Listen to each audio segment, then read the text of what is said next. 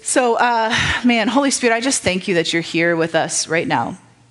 And Lord, that you have something on your heart special for us. And I'm asking, God, that our ears would be open to hear, that our eyes would be open to see what it is that you're saying. And Father, I'm asking, Lord, just for your wisdom to come through this morning. In Jesus' name, amen. Okay, so I want you to turn your Bibles to Matthew chapter 16. We're going back to Matthew 16, which we were last week, but we're jumping to verse 1, so ahead of that. We don't have it on the screen. We have to be using our own Bibles. I'm making you use your own Bibles these days. So I'm going to read out of the ESV, Matthew chapter 16, starting in verse 1. And so last week, we started our new series, What is Church? And so what we're going to be doing over the next several weeks is really taking a fine-tooth comb to what is the American church, what's good, what's not good, what's helpful, what's not helpful, what is sort of tradition that's not a problem, what is tradition that probably needs to go. So I'm just going to tell you, we're going to be taking a fine-tooth comb to this. So we're going to hit stuff that probably is going to be like, ooh, I don't like that. And that's okay. My challenge to you is to do the research on your own, to spend the time thinking about it, praying about it, reading the scriptures for yourself. And wherever you land, I bless you to land there. If you land somewhere different than me, that's okay. We're grown adults and we can think for ourselves. Amen. But I hope that we can move forward through this together. So last week we looked at the spirit of religion and how the spirit of religion has been affecting us, specifically as Oklahomans, for a long time. So as the week has gone on, I'm just curious, have any of you guys recognized things about the spirit of religion? Like, oh, I wasn't even aware of that. Anybody have a moment like that? Awesome. Some of you guys? Perfect. So today we're going to be talking about spiritual authority and what authority do pastors actually have in the Bible. So this should be a real fun one for us in Oklahoma, because if you've ever been a part of multiple churches, you've probably seen a lot of different expressions of leadership. And so we're going to look at what's the biblical one this morning. So turn in Matthew chapter 16. I'm going to read this to you. Starting in verse 1, and the Pharisees and Sadducees came, and they're talking to Jesus, and to test him, and they asked him to show them a sign from heaven. And he, being Jesus, answered them, when it's evening, you say, it'll be fair weather, for the sky is red. And in the morning, it'll be a stormy today, for the sky is red and threatening. You know how to interpret the appearance of the sky, but you cannot interpret the signs of the times. An evil and adulterous generation seeks for a sign, but no sign will be given to it except the sign of Jonah.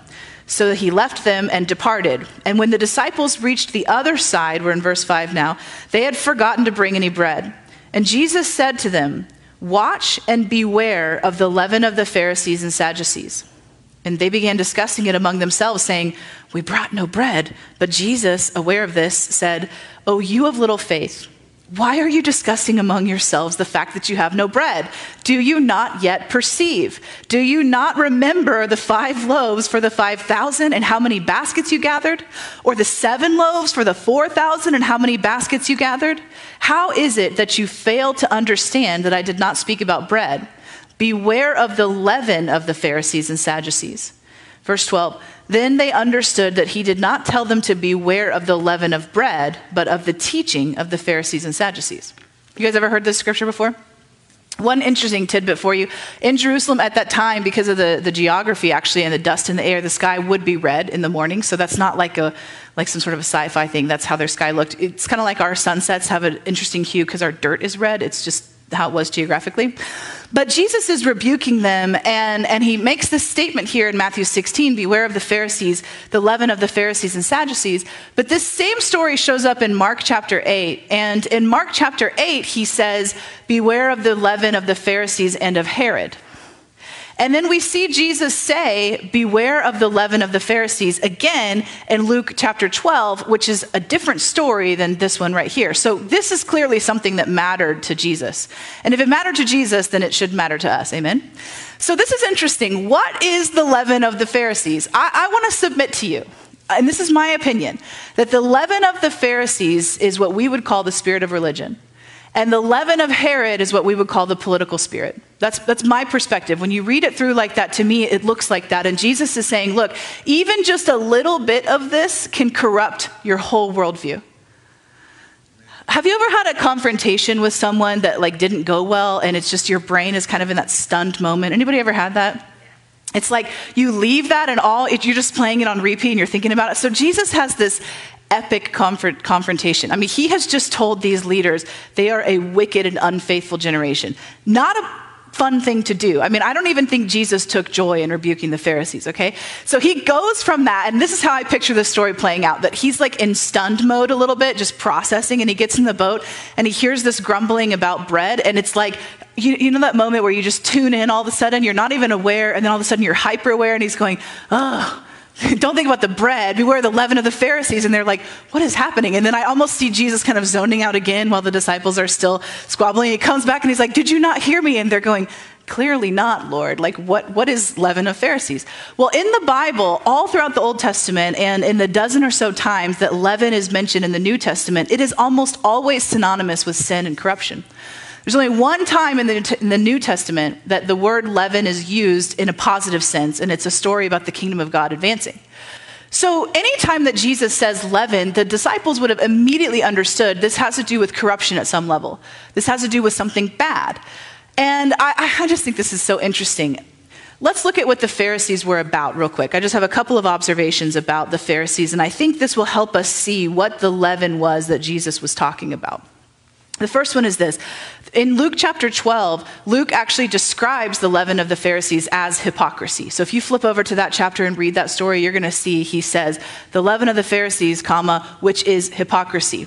Remember, Luke was writing to Gentiles. He wasn't writing to Jewish people, so they didn't have any kind of understanding about the Pharisees. So it's definitely hypocrisy. What else can it include? The Pharisees saw themselves as God's representation to the people. The Pharisees were actually not very politically motivated. They weren't. They used politics when it suited their purposes, but they were not trying to be governing rulers from a government standpoint. The Pharisees were deeply concerned with image. Deeply concerned. To the point where the parable of the Good Samaritan is so offensive to them because Jesus was touching on the fact that they would rather let someone die on the side of the road than potentially have their image tarnished. Because as a Pharisee, you weren't allowed to be around a corpse. If you were, you had to go through all this ritual purification process. And so Jesus picks this story to basically highlight, look, you guys are so blind that you would rather maintain your image of purity while someone is dying than be like God to them. That's like the nature of hypocrisy, right? They were very concerned with their image. They were deeply concerned with being separate. The word Pharisee itself is a term that basically means separated out. They were the high elite. They believed themselves to be the ones who were truly following the commands of God. And if you were not like them, you were absolutely inferior. Other things, the Pharisees, they conspired to silence and cancel anything that threatened their authority, spiritually speaking. I mean, I think it's like the first time Jesus does anything that's on their radar, they're starting to try to kill him, right? Well, this guy's got to go. And they actually did that with a lot of people who were false prophets who were coming to try to be like the Messiah. That was just their thing. We'll cancel them and we won't have to deal with it. They were absolutely fear-driven, 100% driven by fear. Fear of what God would do to them, fear of what the people would think, fear of how their own colleagues perceived them, absolutely fear-driven. And two more observations. The Pharisees, one of the things I believe Jesus is pointing at in Matthew 16 is that the Pharisees relegated God down into the natural realm. So what God could do or would do was subject to the laws of the natural realm. So here's what we see when Jesus rebukes his disciples. They're saying, oh, we have no bread, we're going to be hungry. But they're sitting in the same boat as provision itself. Right? But in their minds, they could not understand how provision itself could work with something that didn't exist. Because they were relegating God under the law and the government of the natural realm. But we know that God exists outside of that realm, right? He is outside of time and space. He's not bound by physics. He's not bound by gravity. He operates outside of that. And so Jesus is looking and saying, look, even your thought that I can only work with what you have is the leaven of the Pharisees. It's interesting, right? And the last thing I observe about the Pharisees, I'm sure we could go on and make a much longer list than this, but they are absolutely top-down leadership. It starts at the top. I mean, if you've ever done any type of business training, you know it all starts at the top. Culture begins at the top. Leadership begins at the top, right? And it's like a pyramid. And what's interesting about this is that when Jesus prepares his disciples for leadership, the pyramid is not this shape, it's this shape. The pyramid of Jesus' leadership is bottom up, right? It's the least of these. It's those who serve the most get promoted. It's those who are aware. It's fascinating that the Pharisees are so concerned with the pyramid hierarchy going up when Jesus is over here showing, look, that's not me. So what is the leaven of the Pharisees, and how do we make sure that it's not in us? I'm just going to tell you right now, it probably is to some degree. Because unless we are being aware, as Jesus tells us, to beware of it, then it does work itself in. Yeast is really small. Anybody make their own bread with yeast? I don't. I'm just raising my hand to show you guys how to raise your hand, I guess, because I've never used yeast. I've used it one time in my life, and that was sort of enough for me. I'm not the kind of person that's like, oh, that would be fun. Let's make a huge mess, and then I have to clean it up. Like, not interested. So for those of you guys that do make bread, or like my sister-in-law always makes yeast rolls, right? It doesn't take very much to affect the whole thing of dough. Back in the day when Jesus lived, during the Passover week, you had to rid your house of every grain of yeast, every morsel of yeast, because that was the image of sin. And so what Jesus is pointing out and making the connection to leaven is that it doesn't take very much to affect you. It doesn't take very much to infect you. And we have to be aware of it. I just want to say to you, I'm just going to buckle myself in. I just want to say to you that I believe a majority of the problems that people have incurred from church leadership has to do with the leaven of the Pharisees more than anything else. And I want to go on record. We're going to talk a little bit about church wounding today. And I want to go on record as having said that there's two types of church wounding that happens, okay? One of them is good and the other is very bad. So let's talk about the good one first so we can just get that out of the way. The church, the body of Christ, is the mechanism that Jesus created to bring you into maturity. So what that means is you can't fully be mature without being a part of a body, okay? I didn't choose it. That's just how it is. But when you are a part of the body, you will be hurt at some point. You're going to stub your toe. You're going to get a hangnail. You're going to walk into a bar. Something's going to happen and you're going to get hurt. And I believe, to an extent, Jesus designed it like that. Because through the pain, we are invited into a deeper place to become like him. This is Jesus who sat and ate with Judas on the night he was to be betrayed by him and did not trash him, did not snub him, did not treat him badly. There's something about our journey to become like Christ where we have to go through squabbles with people in the body to bring us to maturity. That's the good kind. Here's how you know whether it's good or bad. When you come up against something that offends you and hurts you to some degree, you're invited by God into a place where you have to learn to forgive, right? We've all been through this. And so you get the choice by the Lord to choose to stay in that church body or not. And we're going to talk about that in a minute. I really believe God gives you the choice of who you get to submit to. But when it's God that is rubbing on you, when it's God that's putting his finger on you, when you choose to leave and go to a different body, you're going to find that he still wants to work on that same thing. That just because you changed groups of people doesn't mean that he has changed what he thinks is the next thing you need to work on. Does this make sense? That's how we know it's from God. Do you have to submit to that? No, you have free will. You can be like, look, I don't want to deal with that and go live your own life. That's fine. But in the maturing process, God is after us to confront the stuff that holds us back. Amen? So that's the good kind. So that's the kind that we eventually get over. That's the kind that we go, man, that I didn't like that, but I started thinking about it and I realized, you guys know what I'm talking about? Those type of moments. Then there's the bad kind. And I'm not going to do a show of hands because I can pretty much guarantee all of us would have hands and feet and maybe elbows also raised that we've been through where we've had pain and hurt from church leaders that was not ordained by God. Okay? And I'm going to say to you as a pastor, I know for a fact this happens. It happens on a number of levels. One of the reasons is because pastors are also humans, and they do walk in their flesh sometimes, and some of them walk in their flesh a lot more than they should. Okay? So it is possible that you have been wounded and hurt by a pastor who was actually operating under the leaven of the Pharisees, as opposed to the leading of the Holy Spirit to bring you to a place of maturity. And that's where I want to hit on today is, what is spiritual authority? What actually is it? Because we all could probably say, when I say the word spiritual authority, you probably have an image of somebody popping up in your mind like, oh, yeah, well, they really believed that, right? And some of us, it takes years to come out from these constructs of authority because we believe that that person is assigned by God and therefore speaks as God to us and is in some ways infallible. And I believe that is the leaven of the Pharisees, not what the Bible actually says. So can we dig into these scriptures for a minute? Is that okay? All right. I know you guys are all like, oh, I can feel it. We're going to get through it. It's all right. All right, let's look at Jesus for a second. That'd be a good idea. Jesus demonstrates what is spiritual authority. He demonstrates spiritual authority so good. The number one observation I have with Jesus as our authority is he is not threatened in his position as authority one bit.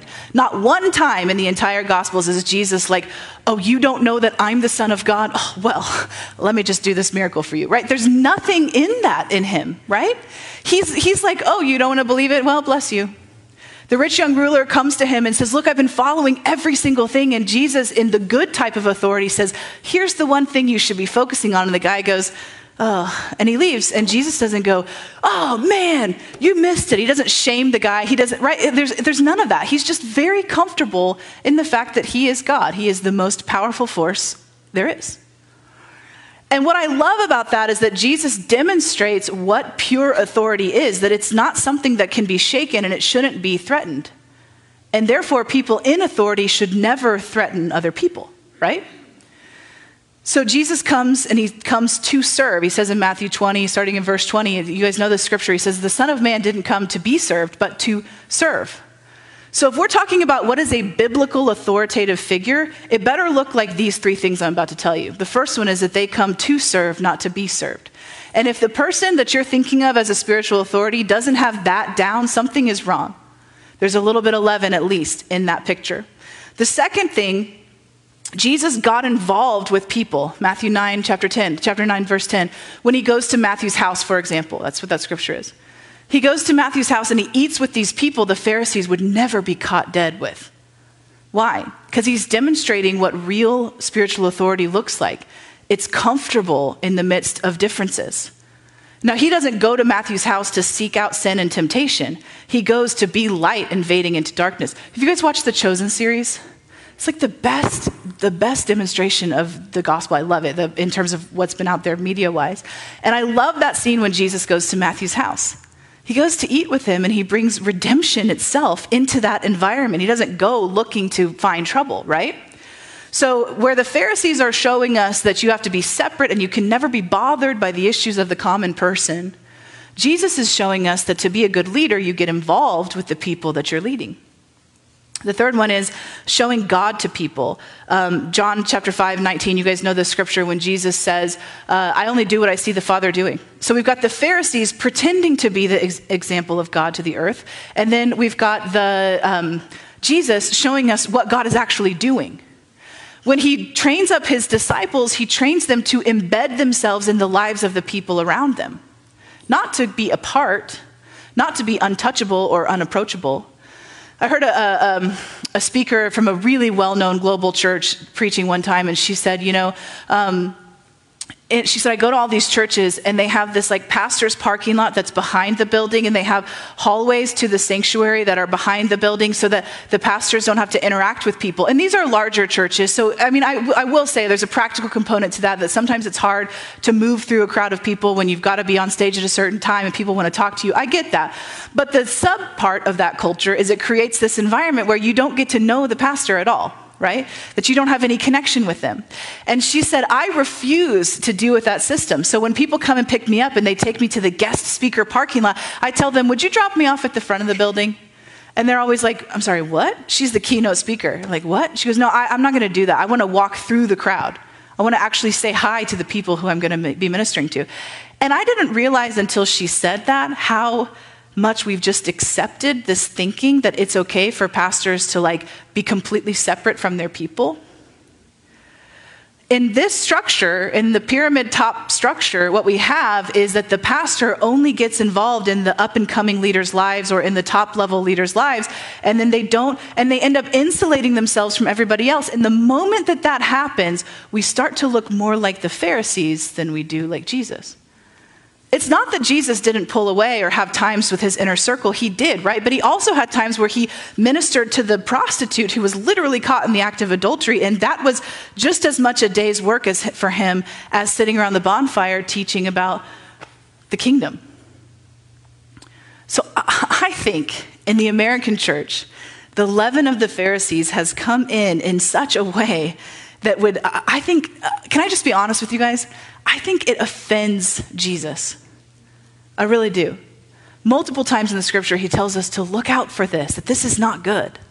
And so my thinking was, if we're going to start taking a fine-tooth comb to the church, we got to start with the top. We got to start with looking at the leaders.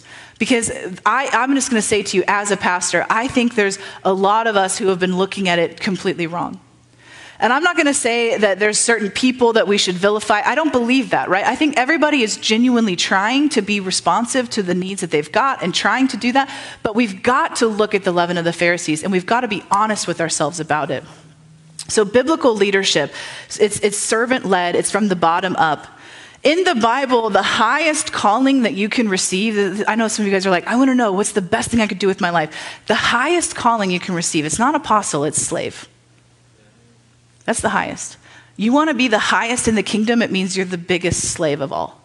That's what Paul called himself, right? He's a bondservant. He had literally surrendered his right and his will to everything. To me, what that means is, even though I might be an American citizen, and I might have a choice in my vote, and I might have a choice in my opinion because my Constitution gives that to me, when I give myself to Jesus and I let Jesus promote me into more places of surrender and more places of surrender, I will eventually get to the place where my vote is no longer mine as well.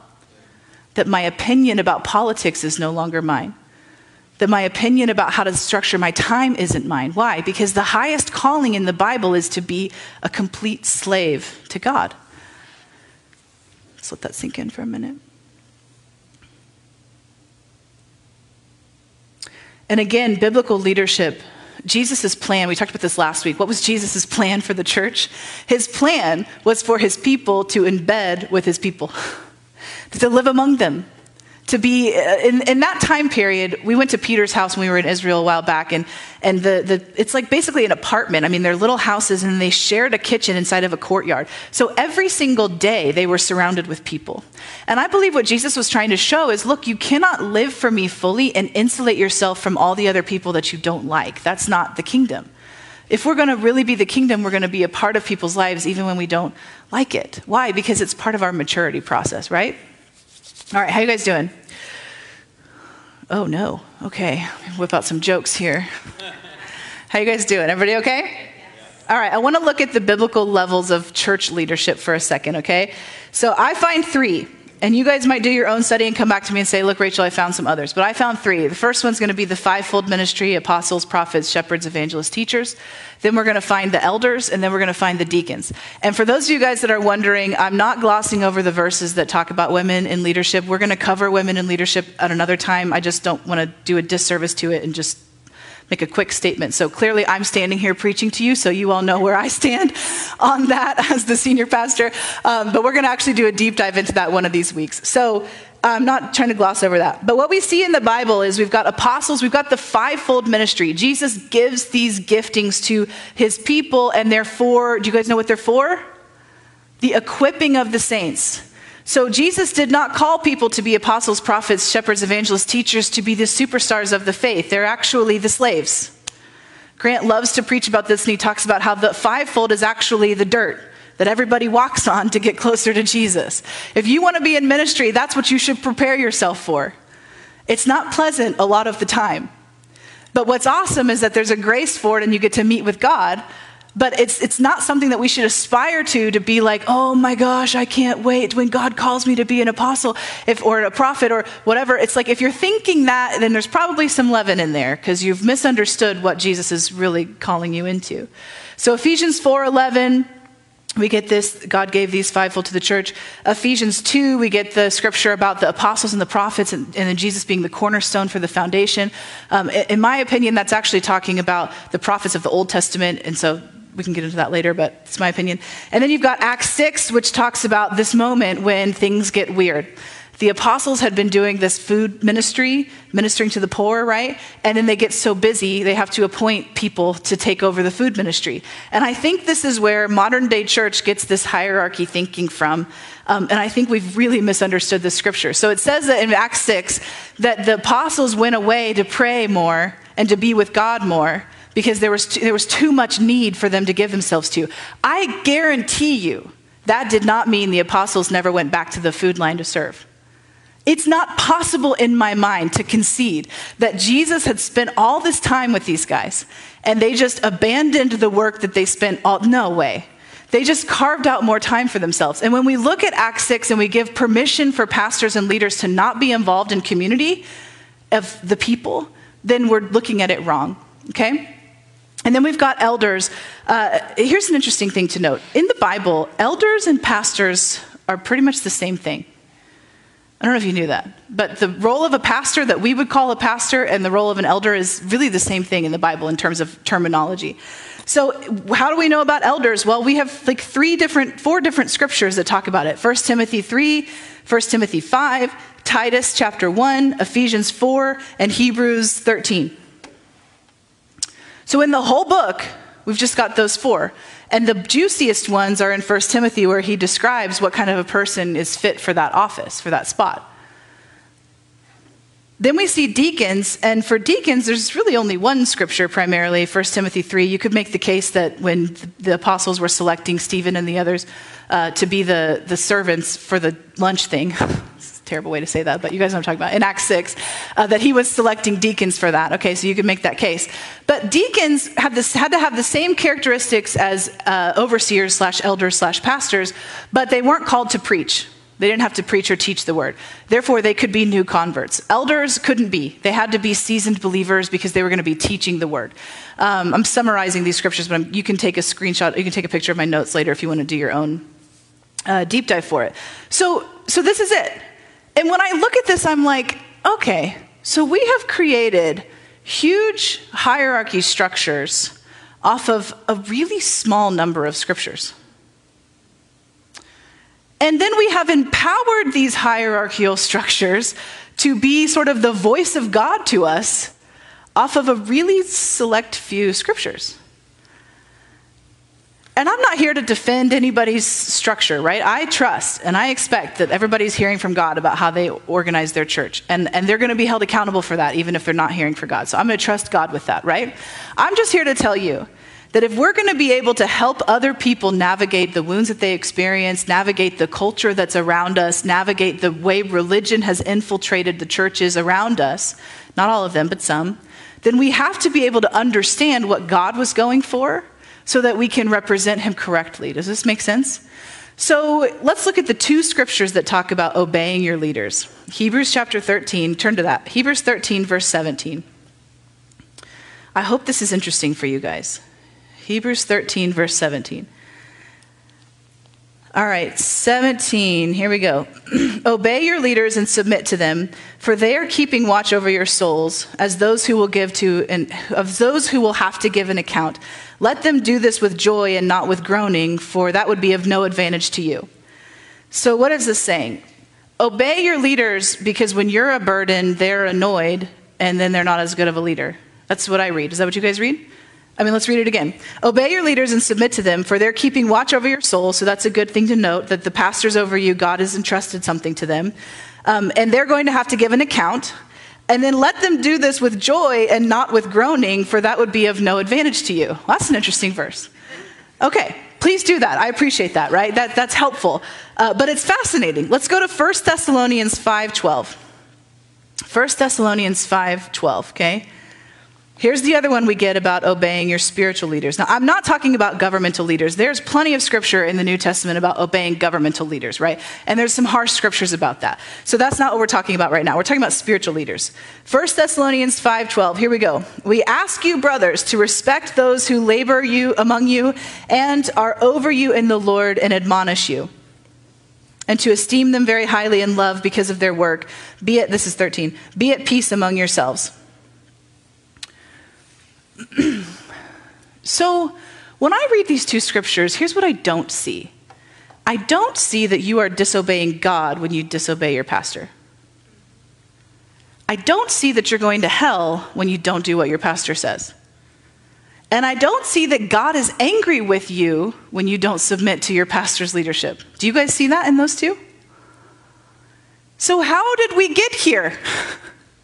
How did we get here to where you have leaders who are saying that? I had a leader say this to me once. They said, look, I'm concerned for you because if you do this, and I understand their heart was so genuine. I understand that. But they said, look, we were saying this is what God has called us to, we need to obey the Lord. And their response was, I don't believe this is what God has called you to. That's fine. You're not going to stand before Jesus. I am.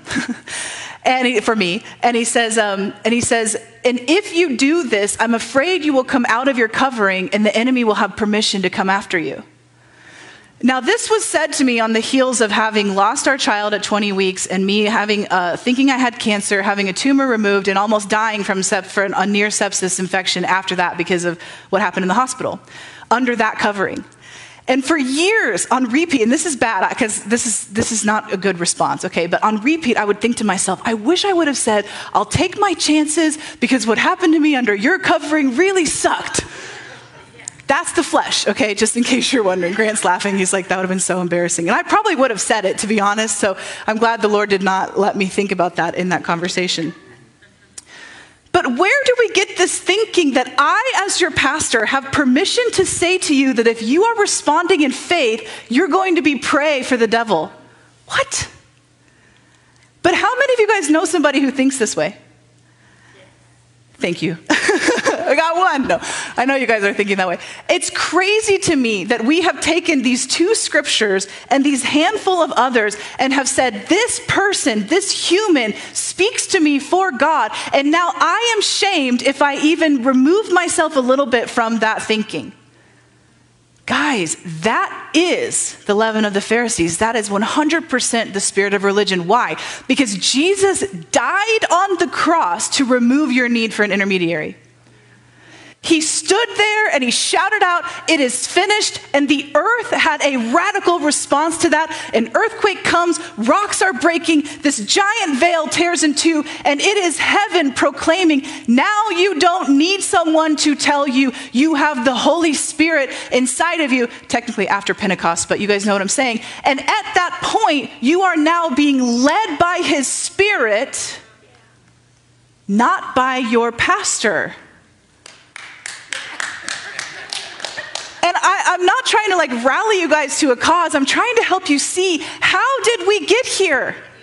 How did we allow this thinking to stand in the place of what Jesus has said? Listen, if you ever think that God is leading you to something that is scriptural, and I disagree with you, you better go do that thing that is scriptural. If God is leading you to something that's not scriptural, and I disagree with you, that's a different situation. But even in that, it is never our place to come to you and say, look, this is wrong, unless it's sin. But that's what the word is for. Are you guys tracking with me? So we have created this structure in the church that, from what I can tell, is so anti-biblical, and we have blessed it by continuing to submit to it. And I'm just going to go out on a limb here and tell you that God's not happy with that. I'm going to tell you the way he's been talking to me in my private time with him about the spirit of religion and his true thoughts about it. He's not happy. The way that he views this, I wish I'd brought my journal, I'd read it to you. The way that he views this is that the spirit of religion has become an imposter to God's people. I said this to you last week, I'll say it again. The spirit of religion is trying to rob heaven of the glory that you give to God when you respond in obedience to his leadership in your life. If you are waiting for me or Grant or anyone to tell you what to do with your life, you're looking at it wrong. Because we all come side by side to the same source and we receive from the same source. Let me put it this way. I'll just say how Paul said it. We're all a part of the same body and Jesus is the head. And the last time I checked, he's really confident in his position as the head. He trusts you, not because you're necessarily trustworthy, but because he trusts himself in you. Look, if you're in Christ now, you are a new creation. You're not some Old Testament person showing up to the temple, paying your tax and cutting the throat of a lamb and hoping for the best the rest of the year. We are a new creation. We're invited into something different, and we have to understand this so that we can move forward as the church that God ordained. I keep pushing this like it's my Bible. This is my journal. This is not the Bible. So we have elders, we have apostles, prophets, evangelists, shepherds, teachers. We have elders and pastors. We have deacons. And I was talking to Grant the other night. I'm like, what's fascinating to me is that the list that's in there for what to look for an overseer, the 1 Timothy list of, you got to have a good family. You got to not drink alcohol. You got to do all these things. And I'm like, so what kind of people were in that church? Because in the American church, all the people look like that. So how do we pick who's an overseer when you all look like that? But in that church, we have to assume the majority of people didn't look like that. The majority of people were drinking a lot. The majority of people had really wrecked family lives. The majority of people were not parenting their kids well. And that's why Paul is saying, look, these are the people that you're looking for, the ones that look like this. So again, how did we get here as a church where our club, everybody looks like us, everybody is all cleaned up, nobody has any issues, and this feels good to us, and meanwhile, all the people out there are struggling and drowning and hurting, and we're just going, high five, brother, what a great Sunday, see you next week. Oh, I cannot be bothered going over by them. Gross.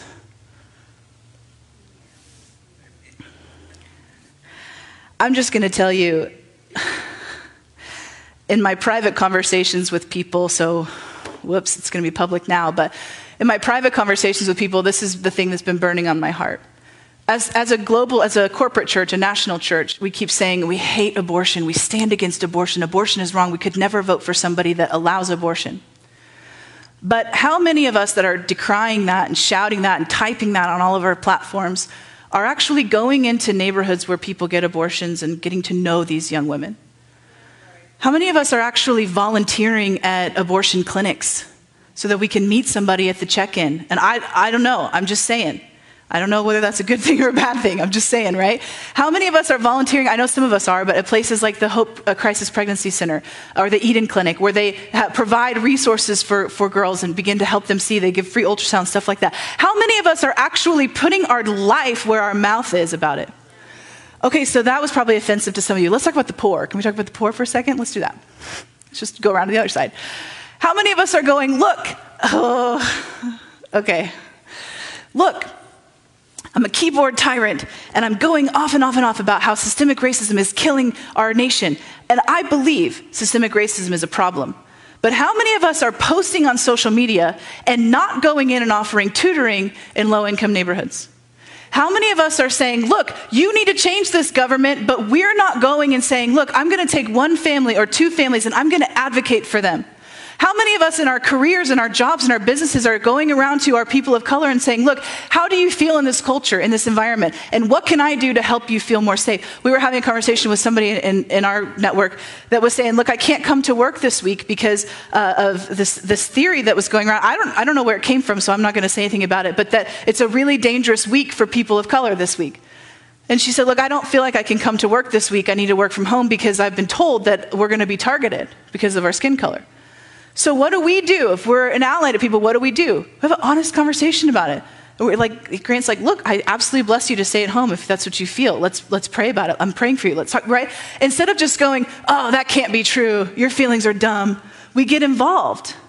Now, I'm not saying that you have to be passionate about that or you have to be passionate about abortion or whatever. What I'm saying is the thing you are passionate about, are you only vocal about it or are you doing something about it?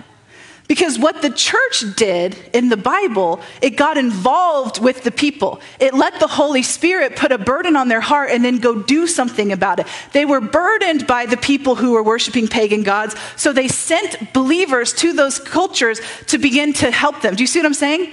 So what it looks like for us is to begin to stop agreeing with the leaven of the Pharisees that we are some sort of elite separatist that can't be bothered with the frustrations of getting involved with someone's life.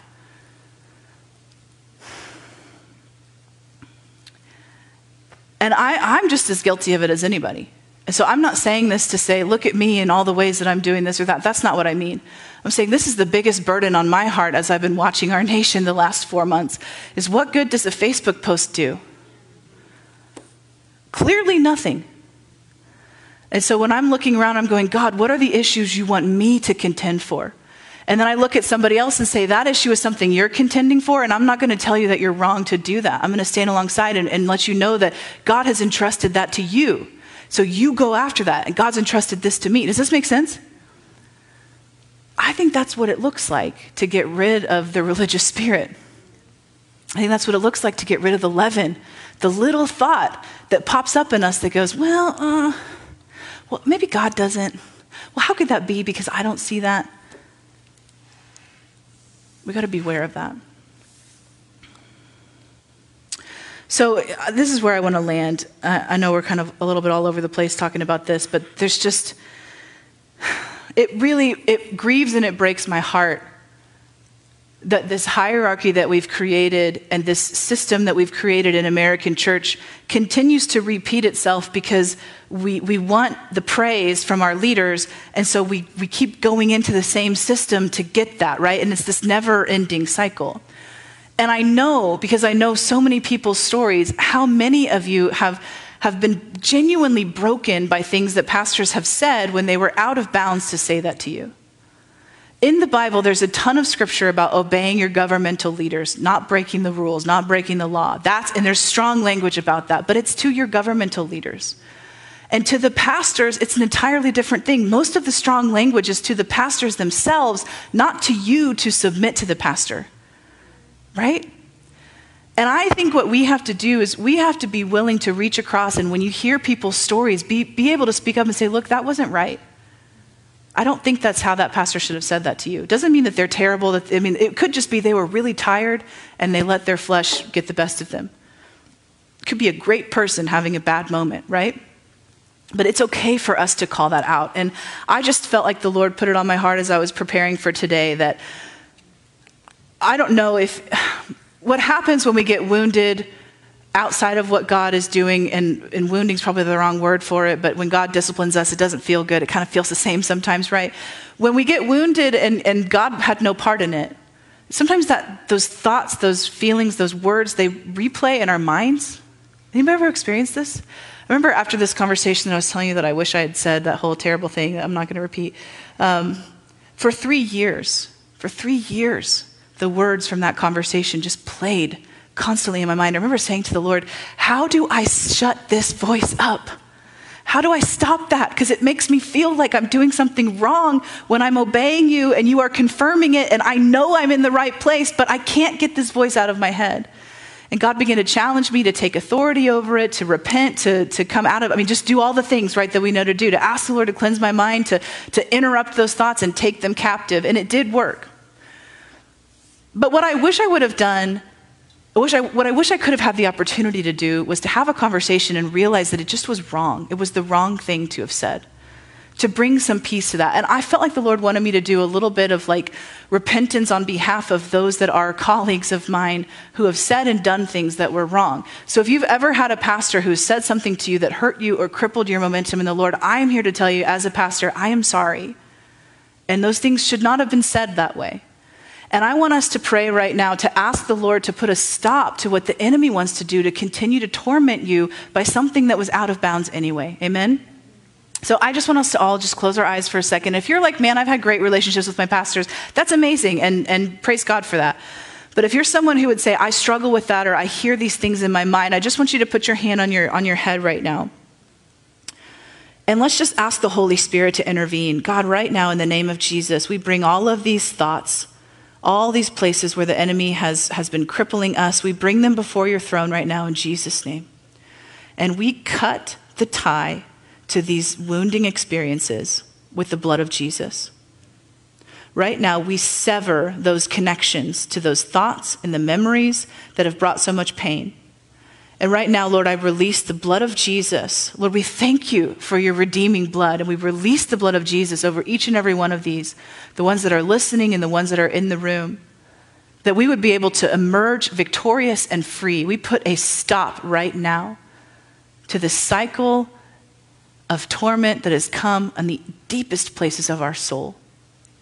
And God, I repent on behalf of the spiritual leaders in our area who have used their authority incorrectly, who've gone out of bounds from what you have instructed in your word. Lord, would you bring redemption? Would you bring cleansing? Would you get rid of the leaven of the Pharisees? And would you expose the spirit of religion in our midst and around us so that we can walk free in Jesus' name? In Jesus' name. Thank you, Lord. Seal it up. And God, in its place, let's just take a second for those of you guys that are praying into this. Just ask the Holy Spirit to speak to you right now. In that place, God, what do you want to say? What do you want to put? Thank you, Lord.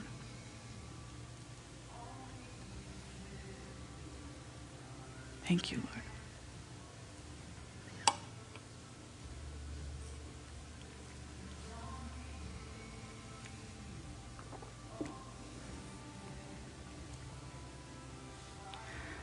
So right now, I just release over you peace. I release over you a sound mind. I release over you the ability to hear God in a greater way. Thank you, Lord. In Jesus' name, thank you, Lord. Seal it up. And for everybody else, I bless you to see with God's eyes any place in your heart where the leaven of Pharisees has come in. And I bless you to go on a journey with God unlike anything you could have ever dreamed of or expected as we remove the veil of religion from our eyes and get to encounter the Lord Jesus in such a spectacular way. I bless you to see him like never before. In Jesus' name, amen.